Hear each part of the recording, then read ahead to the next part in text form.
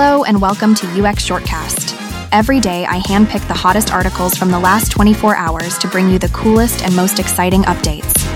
Get ready for a quick yet catchy snapshot of what's new and buzzing in user experience. Ready to get inspired? Let's jump in. Today on 04/01/2024, I have the pleasure of inviting you to another episode of UX Shortcast. In article number 1, titled A Pattern Language, Kevin Muldoon explores the intersection of architecture, computer science, agile methodologies, and design systems. He highlights the work of Alexander, an American architect whose 1977 publication introduced the concept of a pattern language in design.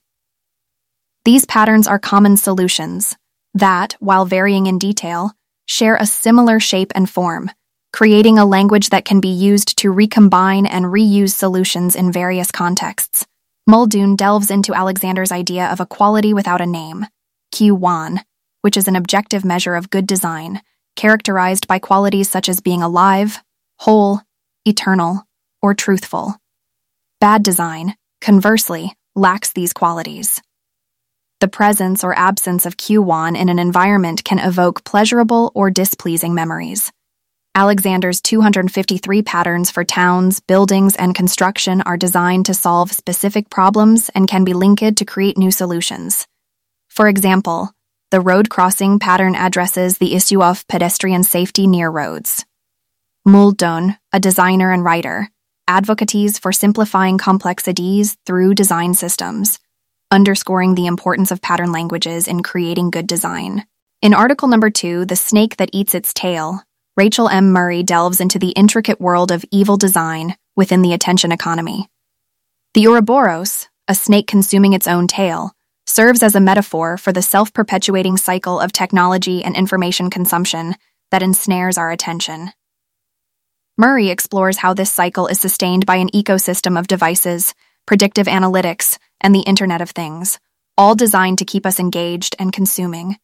She examines the impact of this on our daily lives, questioning the ethics of addictive design and the role of designers in perpetuating or challenging these systems. Through case studies of the Apple Watch, humanizes workforce optimization software, and C-Click-Fix's civic technology, Murray illustrates how attention is commodified and manipulated across different spheres of our lives. She calls for a conscious and critical approach to design that respects users' attention and agency, advocating for ethical practices that prioritize human well-being over profit and engagement metrics. In article number 3, titled Spotify Wrapped a UX Review, Rosie Hogmascall from UX Collective dives into the 2023 iteration of Spotify's annual Wrapped feature. The review begins by highlighting the persistence of Wrapped promotions within the app, despite the company's December layoffs. Wrapped has become a significant event, with a notable increase in user engagement and social media shares, including a staggering 73.7 billion views on TikTok under the Spotify Wrapped hashtag.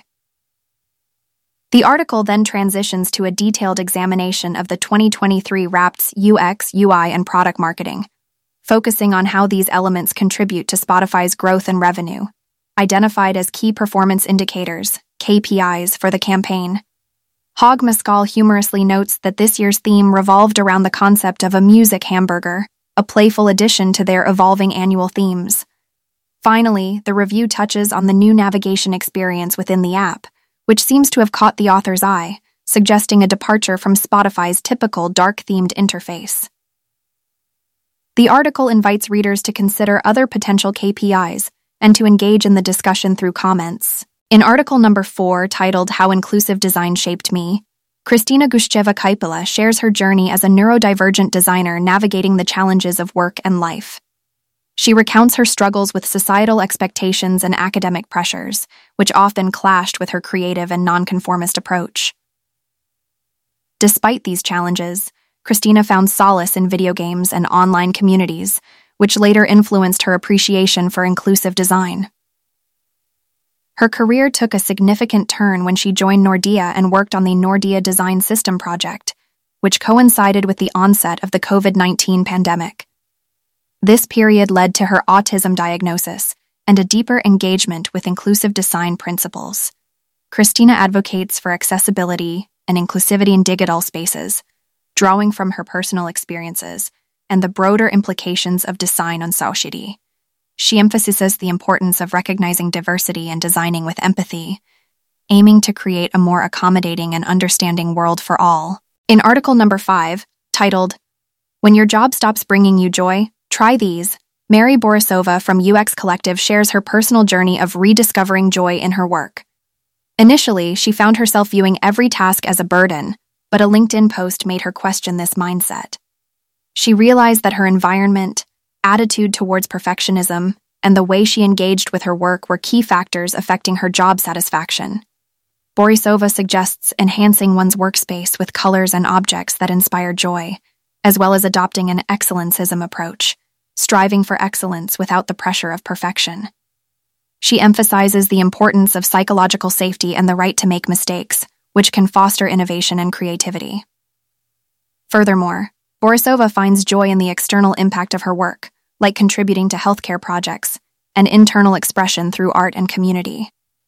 She concludes that work should not only be about outcomes but also about enjoying the process, and she continues to implement these changes to maintain joy in her professional life.